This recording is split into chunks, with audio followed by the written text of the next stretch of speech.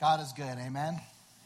He is very good, and it is always a privilege to serve him and a blessing to, specifically, it's a blessing to everybody, but of course, single out the dads on Father's Day.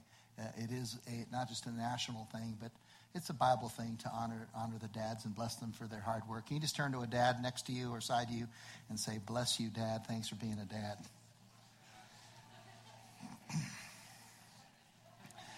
By the way, there's no perfect dads out there, and there's no perfect dads up here either.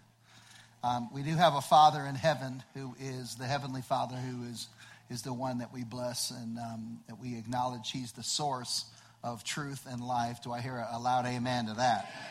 And, I have, one of the searches when you go through the scriptures is you're always asking yourself, especially if you're teaching things because you're responsible, you're always asking, Lord, who are you? And, as a young Christian, you might pluck out a few scriptures and go, oh, God's like this, and oh, God's like this. But as you grow in the Lord and you start to get context, you start to discover who God is. I was just sitting at home and I was thinking, I wonder how many sermons I've ever done. And I calculated, I've done over 1,100 sermons and messages. 1,100. I thought, well, I wasn't asking for a round of applause, more like sympathy. No, I'm kidding. And how many know that we're not just preaching to someone else. How many know that every time you prepare a message, you're speaking to yourself? And I was thinking, Lord, I must have needed a lot of messages. Every time you're preparing a message, if you're a teacher or a leader or pastor, whatever it is that God has you, maybe in your home or at the school or whatever it is you do, you know that God's challenging yourself as well. And, I was talking to someone as we walked out, and a gal asked me, and she said, I really had a struggle with singing that song about romance with God. And I said, why? And she says, isn't it the other way around? And that we're romancing God? And I pointed out a few scriptures to her, and I said, it's the bride and the bridegroom. Who's the bride? We're the bride, right? We're the bride of Christ. Have you ever been to a wedding?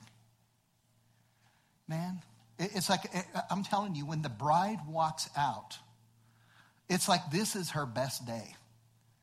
You look out when the bride comes out, she's beautiful. And I've done lots of weddings where I've stood next to the groom.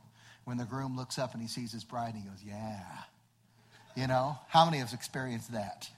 And you know what? If you are married, it's supposed to grow, and it's supposed to continue to grow.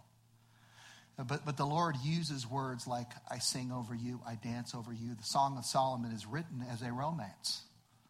And we can't just emphasize that. How many know that God is also a king? But we can't just go, God's a king, God's a king, God's a king, and not realize that God also said that he's a friend. How many know God's a friend? And he's also a savior. He saves. He's a redeemer. He brings redemption. He's a restoring God. He's a providing God. He's Jehovah Jireh. Right? The God who brings provision. God who takes away the bitter root. He's got all kinds of names. He's Elohim, the Father, the one who is plural but singular. All these descriptions that talk about God.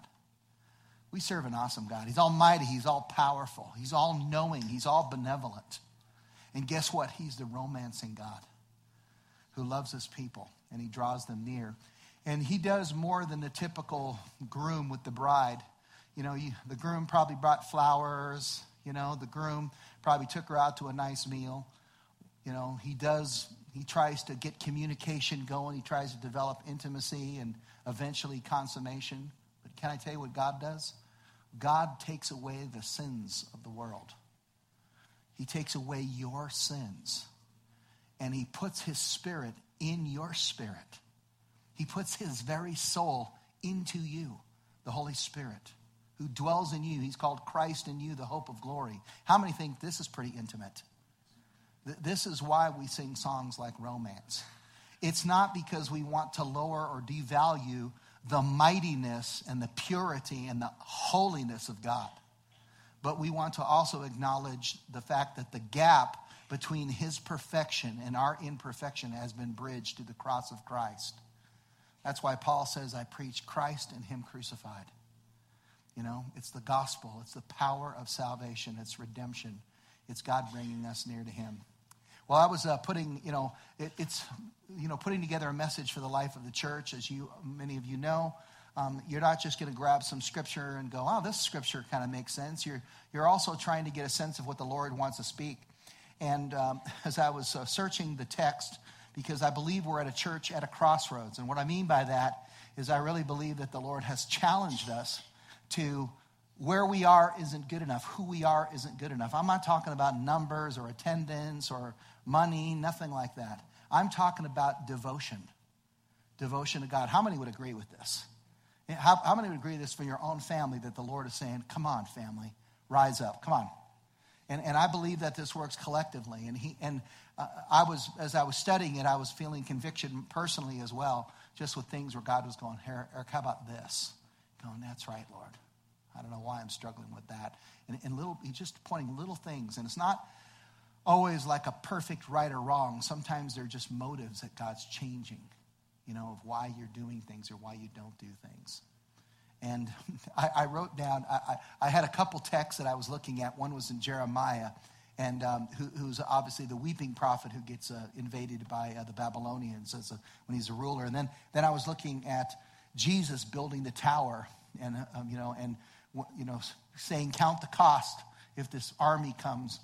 Make sure that you're ready to go into battle before you decide to go. Otherwise, you're going to look like a fool. And then I looked at Joshua toward the end of his life when he was kind of summarizing everything. And the Lord really rang that out to me. And I wrote the first word down, and I wrote down serve. And then I wrote the next word. It was the word toss. He's talking about tossing the idols. And then I wrote 2 E words that came right out of the text. And then the last one was loving God. And I just realized that my acrostic with those words was steel. And I said, this sermon has got to be called Man of Steel. How many say amen? I don't know if you could put up here where you are to make sure that I know where you're going with that, Matt, but that'd be great. How many men want to be the men of God, want to be the man of steel, and women as well? Come on. The difference is, if I've watched Superman movies and cartoons from the time I was born in 1962, so from probably 1968, I started watching the first cartoons I remember. And how many know there was a couple bad Superman movies, and then there's the latest one that looks really cool, and they all have this one abiding story, and Christianity is kind of a little bit in reverse. There's always a scene in the Superman where the dad, who's from this other planet, looks to his son and he says, I'm going to send you to this planet where they're really weak. And they're going to look at you as if you're a god. But understand that you are the answer, and the answer is going to come from your strength. But with us, it's the opposite. Our power is going to come from whose strength? Ours comes from God's strength. So we're a people of conviction, of power, but we're also a people of surrender and of yielding. There's always things that we face that are out of our control. And those are the times that we lean on the Lord, lean on Him, trust with Him with all your heart, lean not on your own understanding. In all your ways acknowledge Him, and He'll direct your steps. He'll lead you in the way everlasting. A man's plans seem right to him, but the end of it leads to death. And so we trust in the Lord. So let's start off. I'm going to talk about this. And if you are Father's Day today, I'll have an extra emphasis for you for Man of Steel. And so be encouraged, man of God. We're going to start with this in Joshua 24:9. Joshua 23:24, let me give you kind of a background. Joshua was a disciple of Moses. He had been raised with him. He was one of the ones in the book of Numbers when they went into the promised land and saw the potential there when God said, this is your land. Him and Caleb both came back with the report that God was going to do great things and that these people were giants and there was kings and kingdoms in that land, but that we could take them, and this is where God has promised. And all the children of Israel doubted. And they ended up with the whole group of them included, even though they had confidence, ended up being in the desert and then wandering for 40 years. How many want to skip the desert phase? I want Jesus' desert phase where I face the enemy and I tell him to get back off. Amen? Because I'm trusting that man lives not on bread alone, but every word that proceeds from the mouth of God. That's the confidence that I want to have. I want to have that confidence that says, I can trust the word. And they conquer all through these lands, and they take one king after another. And then Joshua will be sitting at the end of his age, and he's giving them a report. Well, this is right after this part, and you see Balak here, the son of Zippor. Why don't you put there, and man of God, man of steel here, and say it with me. Say, God is with you. Turn to a man of God. It's Father's Day today. Turn to a dad and go, God is with you, buddy. And another thing to be thankful of, it says here, Balak, son of Zippor. Just be glad your dad's not Zipper. Okay? There's McFly, there's Zipper, but come on. These are not the names that you want. What's your dad's name? Zipper. Zipper. Flipper? No, Zipper. Never mind. Let's just move on. Can we move on to something else? And Balak and Zippor, it's devastation and swallowing up. These are the enemies of God that look to bring devastation like the enemy. They want to swallow up any victories, any hope, any faith that you have or confidence that you have in the Lord. They want to do it. And this Balak is the king of Moab. Now, Moab, I'll be careful how I phrase it for age groups, but Lot was a couple of his offspring basically got him drunk and then had children there. And this is where Moab comes from. So I've always wondered why we named a city here named Moab, but I'll just roll with it. The name translates beauty, and that's probably where they got the name beauty, but it's a deceptive beauty. It's meant to be a beauty that attracts you to the things of the world while neglecting you of the things of God. And one of the great enemies of the Lord through the scriptures and the Israelites were the Moabites and the Ammonites, which are all descendants from Lot in an unrighteous way. How many want to get rid of the ungodly legacies in your life and see the fruitfulness of the Lord? And this is what the Lord would have us do. I have my own past, and I want to see the effects of it gone, and I want to see the fruitfulness and righteousness of God come out of my life. And so Balak here, this king of Moab, he sends for Balaam, who is one of the 7 Gentile prophets that we see in the Old Testament. There's mostly Jewish prophets, but there's 7, including Job, with the book of Job, and others that are Gentiles. They're not Jewish descent, but they're prophets of God, and God uses them. And Balaam wants the Israelites to suffer. And Balak, the king of Moab, wants to as well. And the way he wants to do it is he wants them to put a curse on themselves. So God says, or he goes to God and he says, I want to put a curse on them. And what kind? He says, where they curse themselves by their own sin, by their own imagination, by their lack of confidence, by their discouragement. I want to give them images, whether it's worldly images or things enticing of the world. I want to distort them so that they'll put a curse on themselves naturally. And God steps in front of the Israelites. So do I hear an hallelujah? God steps in. Amen? God steps in. He's always stepping in. And God steps in and he protects them. And he says, they're prepared to fight against Israel. He sent Balaam, son of Beor, to put a curse on you, but I would not listen to Balaam. So he blessed you again and again, and I delivered you out of his hand. In other words, he sent this prophet to have power over you, but instead, I delivered you from his hand, and he was forced to bless you. And Balaam did not like this. He wanted to curse the people. He wanted them to curse themselves. But God delivered them. How many say amen to that? This is the faithfulness. God is with you. And then as you go to verse 11, the next slide, he says, then you crossed the Jordan. Remember that? You crossed the Jordan. You went across the river. You remember Joshua was full of fear and God said, be a man of courage. Be strong. Be courageous, Joshua. Moses dies at this point. And all the Israelites could do was look over the riverside and see all the enemies of God, specifically the tower or Jericho and its great walls.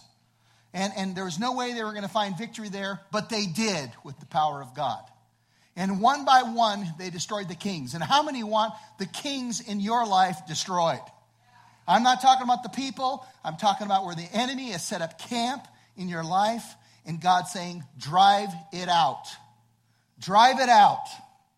And he names them. The cities of Jericho fought against you, as did also the Amorites, the Perizzites, the Canaanites, the Hittites, the Girgashites, the Hivites, and the Jebusites, and all the Tites. Right?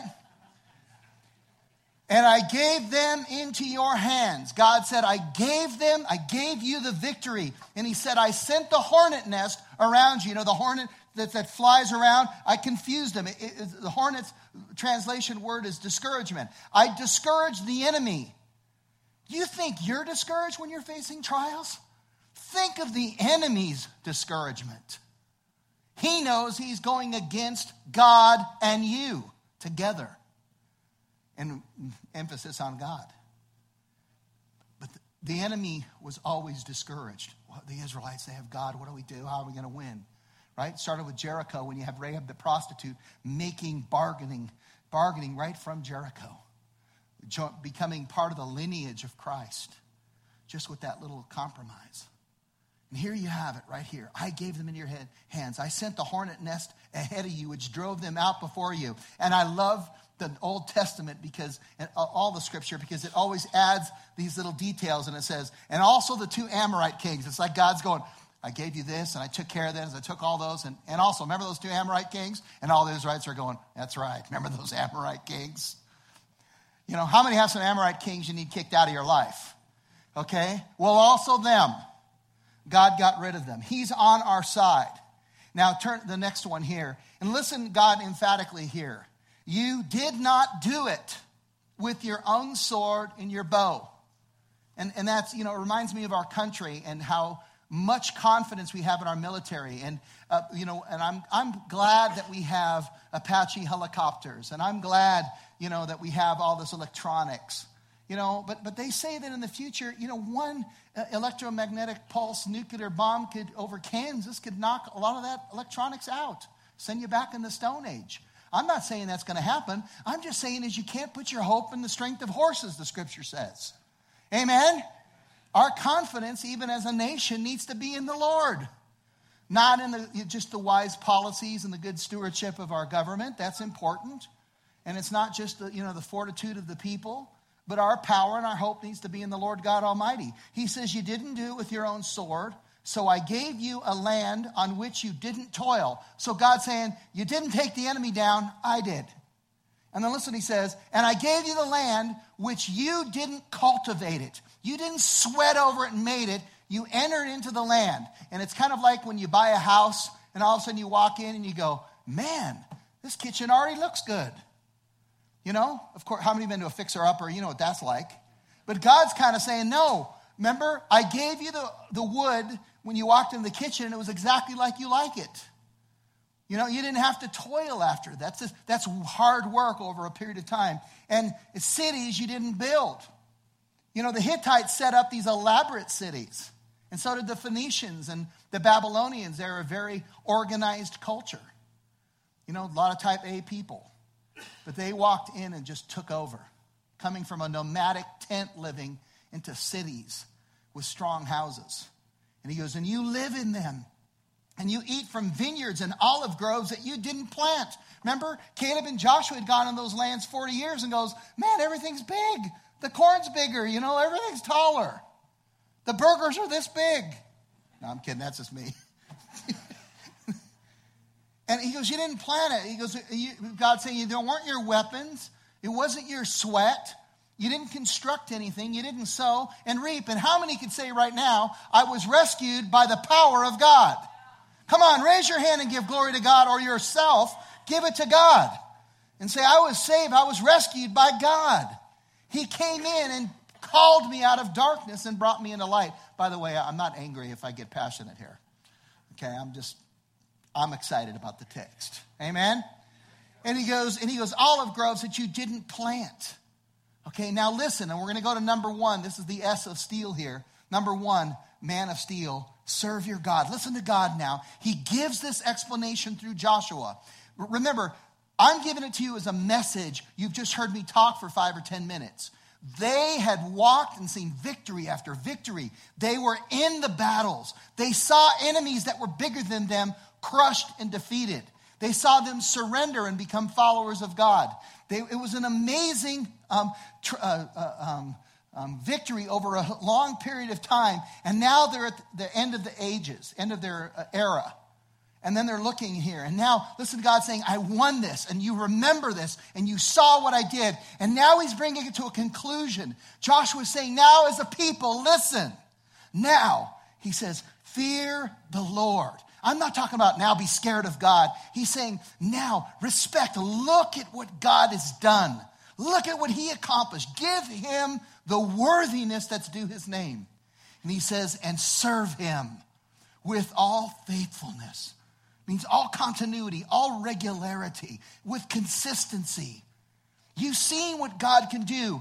Let's not ever be a religion of works that try to please God by trying to find through our works that we're going to get pleased. We're saved by the grace of God. That's why Christ came. But now that we're rescued by God, let us not sin and sit on the sideline. Amen?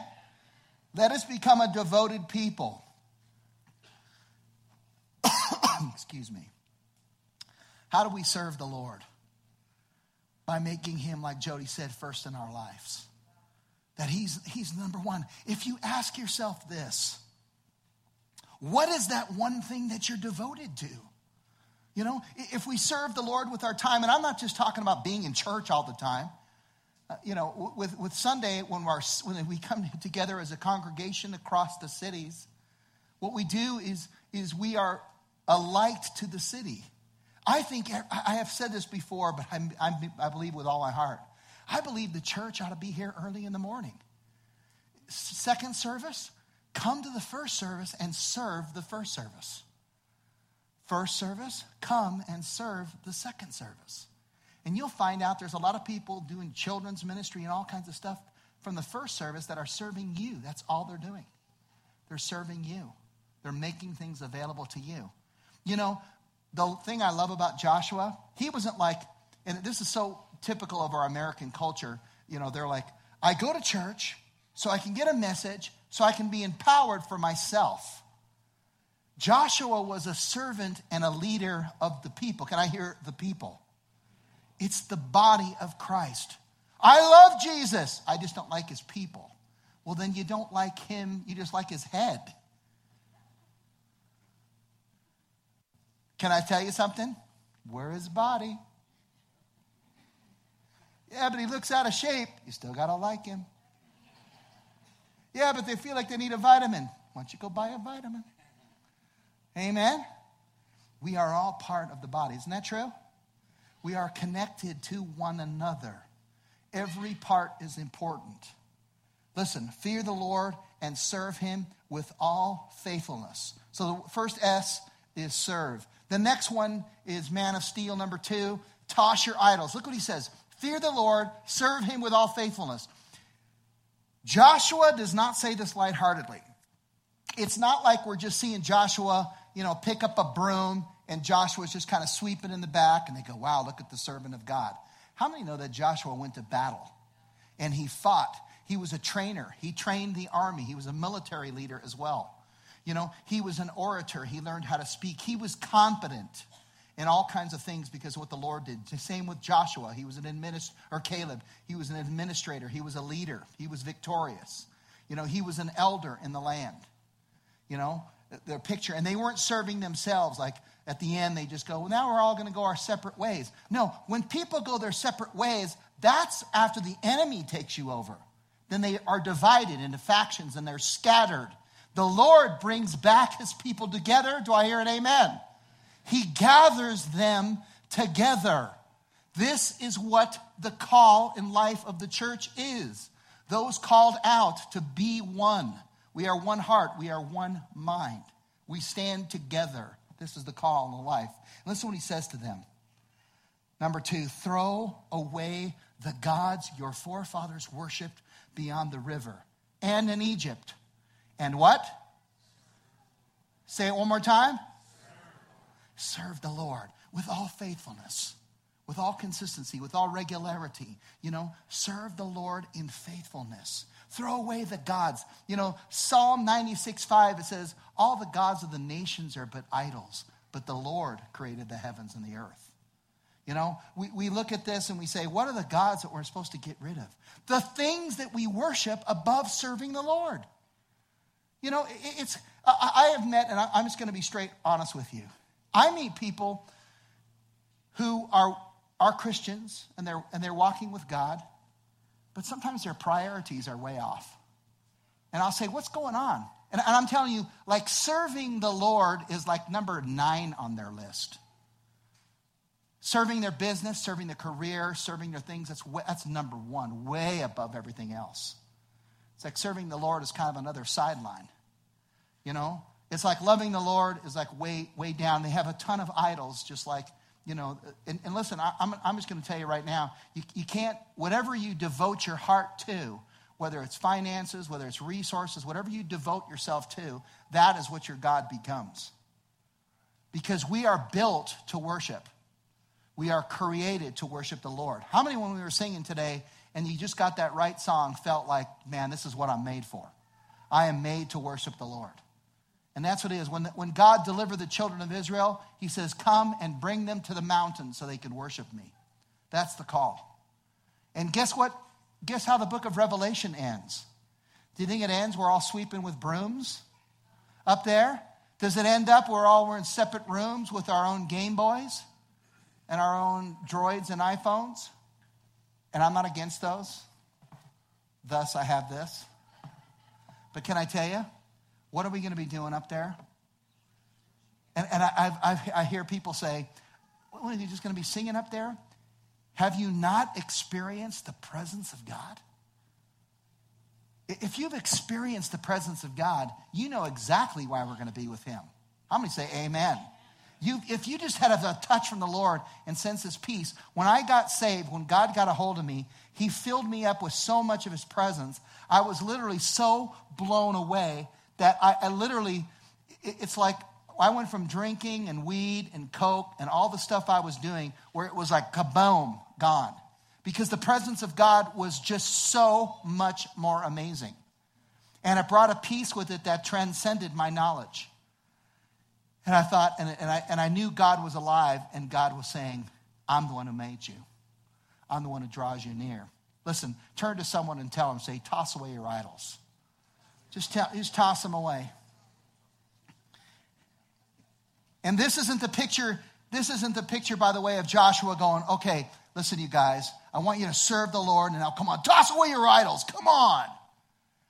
This is Joshua going, man, toss away the idols. You've seen everything God has done. You know how much power he has. Don't put your fear in these other idols and put your confidence here. He goes, just get rid of them. The ones, I could see the Israelites going, which ones? And he's going like, the ones from the enemies, the ones from Egypt. Come on, all of them. Just get rid of them. Why put your hope in those things? God is the God of our hearts. Toss your idols. And number 3 is examine. Examine. And then he comes up. Joshua lays it out. There's the idols. There's the God that delivered you. The God that has the power. The God. Fear him. Serve these idols. And then he just lays it out there. He goes, all right. And he's going to use this word that we've seen if you've ever watched any Egyptian or Hebrew movie on television. There's a movie that you hear called Ra. Ra. It's a Hebrew word that means bad or evil, or undesirable. It's a bad thing. He's saying, but if serving the Lord, if this devotion to God by him first with your time, him first with your heart, him first with your resources, him first with your purpose, if that doesn't work for you, he goes, and it's not only that, and you have to really catch the nuances in the Hebrew here. He says, if serving the Lord seems like raw to you, a bad thing, like someone says, you got to put God first in your finances, you're like, oh, it's a bad thing. Or someone says, you need to put God first in your service, in your heart. And you go, that seems bad. There's other things that seem better. Those are my gods, not this one. This one's undesirable to me. It's not good for me. It's raw, And he says, if that's serving of God, and coming together in a New Testament picture of being that light of Christ. The body coming together, Christ and his body being the light of the world. That's like raw. It's undesirable. I'd rather just do my own thing.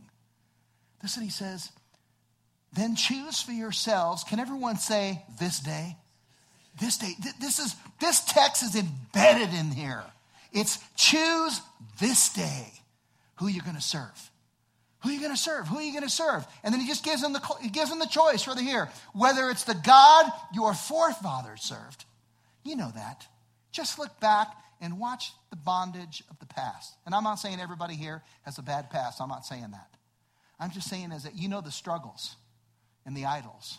He goes, remember the gods they served? And he goes, and remember that beyond the river, which is kind of the boundary line that the Lord had put for safety, go beyond that. Go beyond the safety. Go beyond where the safety lines are. Or the God of the Amorites. The gods that captivate you. The gods that put the images before you and capture you with the images.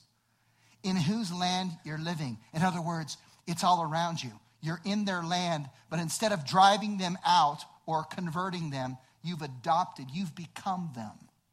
He goes, choose it.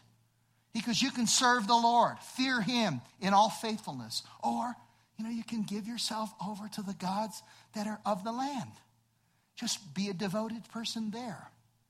And he says, and I love this, and he goes, in whose land you're living. And this is where I'm going to just challenge dads, because this is a dad speaking here.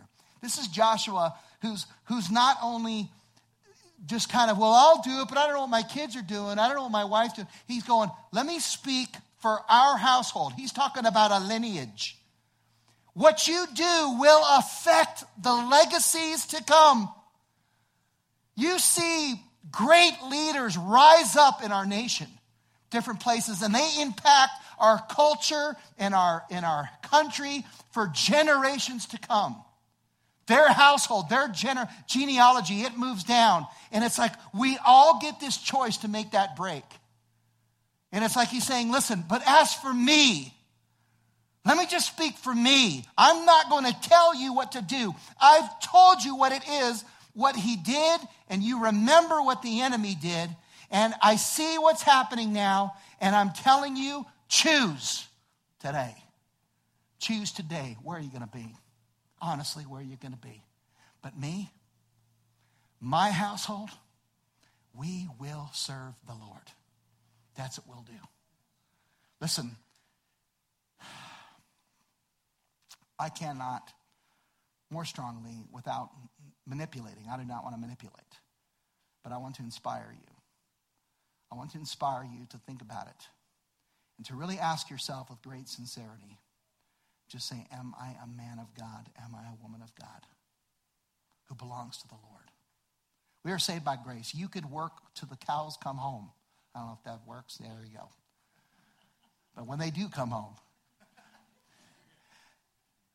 you cannot earn your salvation. Christ has done the work. Having said that, just like this scripture, God worked for you. He drove out the enemies. He did all this. But now, how about you? Are you going to be the person who is devoted to God? Are you going to be the person who says, Lord, I'm yours and you're mine? Like Song of Solomon with the romance. My lover is mine and I am his. There is something about that says, Lord, my heart's open-minded. It's growing. Go ahead and put the next one. In Romans 1:25, it says they, and this is the people who decide not to go that way. It says they exchanged the truth of God for a lie, and they worshiped and served created things rather than the Creator, who is forever praised. And I have to tell you, it is the biggest idolatry in our world. That you can go to someone and you can ask them. Don't bring God into the thing. Just say, what do you worship? Like, what's the most important thing to you? And you could talk to some people, and at the end of the conversation, they go, golf. Golf is their thing. I have other people who worship their retirement. They strive toward it. They work. Some people are building their kingdom. It reminds me of when Solomon was building the Lord's temple. And he built this temple of the Lord. It was magnificent. And then when he built his own thing, it was like 5 times the size. It was so amazing. It was like as if the Lord saying, Solomon, is that where your heart is? And where did his heart go? Check her out. Check her out. Check her out. Right? He decided instead of the glory of God, it became the glory of Solomon, didn't it? How many say amen to that? And his glory was so much bigger, so much grander than what he did for the Lord. They exchanged the glory of the immortal God, verse 23 says from that Romans, for images. Instead of the creator who creates all things, we serve the things that he made rather than that. Now, I believe that we need to serve people. How many believe we need to serve people? Have you ever served people and been disappointed? Never. I was going to say all men are liars, but all women are liars too. Then, that's from the scriptures right there. Listen, can I tell you, that's why the Bible says, serve unto who? Unto the Lord. We serve people even unto the Lord. Not that we don't care about them. That's not. What will people exchange for the glory of God? The glory of images, the glory of man, the glory of their own purpose, a thirst for pleasure. Mark 13:32 says, it's like a man going away to his kingdom. He leaves his house and he puts his servants in charge. That's us. He puts us in charge of the house. We are in charge of the body. It's called a big house, the body of Christ. You're not just in charge of yourself. Men of God, women of God, you're in charge of the people of God. Each with his assigned task. Everyone is a part of the body and each member has his own part. And he tells the one at the door to keep watch. Keep watch. You don't know when the owner of the house will come back, whether in the evening or at midnight or when the rooster crows or at dawn. If he comes suddenly, do not let him find you sleeping. Do you believe that sometimes, be honest, that you've been sleepwalking? That you've been kind of walking around in your sleep and just going, the grace of God's coming. It's going to help kick it in. And boy, the Lord wants us to engage, doesn't he? He wants us to engage. Number 4. Whatever you do, work at it. How? One more time. Come on, let's say it as we mean it. Whatever you do. One more time. Work at it with all your heart. You see me up here and I'm excited about this. You go, man, you might be overdoing it, Pastor. Love the Lord with all your... Right? That is not weird. Not doing it to God is weird. Right? The mighty, almighty, omnipotent God who is before all things, the everlasting Father, is glory that fills the whole earth, the Bible says. Boy, he deserves all of our mind and all of our strength and all of our soul, our suke, our, the very essence of who we are, our strength, our fortitude, our service. Fear the Lord and serve him. I'm not talking about earning your salvation. Jesus died on the cross to save sinners. Any sinners out there? Okay, you can be saved. Say, Jesus died on the cross for me. And this is what he did. Amen? And he says, work at it with all your heart as working for the Lord, not for men. Men will disappoint you. Leaders will disappoint you. Your family will disappoint you. I'm not doing the dishes anymore. Look at my family. No, you don't go in there, I'm doing it for them. You go, Lord, I'm doing it for them, but I'm doing it for you. I'm doing it unto you, Lord. That's why our relationship with the Lord is so important. That's why what you're really doing for will come out in the end. And he says, since you know that you will receive an inheritance from the Lord as a reward, you know that you will receive an inheritance. It is the Lord Christ you are what? Serving. We are serving. Serve wholeheartedly as if you are serving the Lord, not men, says Ephesians. In him, the whole body, that's us, joined and held together by every supporting ligament, grows and builds itself up in love as each part does its work. We are called to be a strong, mighty sense of who Christ is to the world. This is the church. It's not like the American view of church. Hey, man, did you check out that podcast from that cool church called The Cool Church? Yeah, it's really cool, man. Did you check out the worship team? Yeah, it's really cool. It's a really good song, man. So what'd you go there, man? I got some tools so I could be better in my life and my stuff and my things. Listen, he who does not deny himself cannot follow me. He who does not lose his life for my sake and for the sake of the gospel cannot be my disciple. He who puts his hand to the plow and looks back, he cannot. He is not fit for the kingdom. Right? Boy, how many know you picked the wrong church this morning? You go, man, I should not have come. I am not trying to discourage you. I'm trying to inspire you to embrace the call of God. How many say amen? Listen, I'm going to finish with the last one, the L here. Love God. This is one of Jeremiah's last words. For the Lord has driven out before you great and strong nations. And as for you, no man has been able to stand before you to this day. To this day, every enemy that came against you looked like they were winning, but they didn't. You might be facing death. The Lord can conquer death. He can also bring you to heaven. One man of you puts to flight 1,000. And this multiplication exponential factor in the scripture is there. You flee, 7 flee at you, or one flees at you, and they flee in a bunch of different directions. Curses, couple generations, but to those who know God, to those who love him, blessings to 1,000 generations. This 1,000, it says, be careful then. Be very careful. God did all this stuff. He did all this amazing stuff. He drove out your enemies, great nations. He did all these amazing things. No man ever defeated you. No army stood against you. Not people, not army, not nations.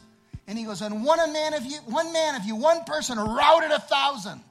And we defeated kings that came at us with large numbers, and we won. And he says, be very careful. Be careful. Do it carefully. Therefore, to love the Lord your God. Do I hear an amen? Love him, fear, serve him. Make yourself available to the kingdom. Don't wait for anyone. Make yourself available, not just on your own. I'm going to love God in my closet. Yes, there is a prayer closet. But you also come out to the body and you build it up as it builds itself up as one heart, one mind.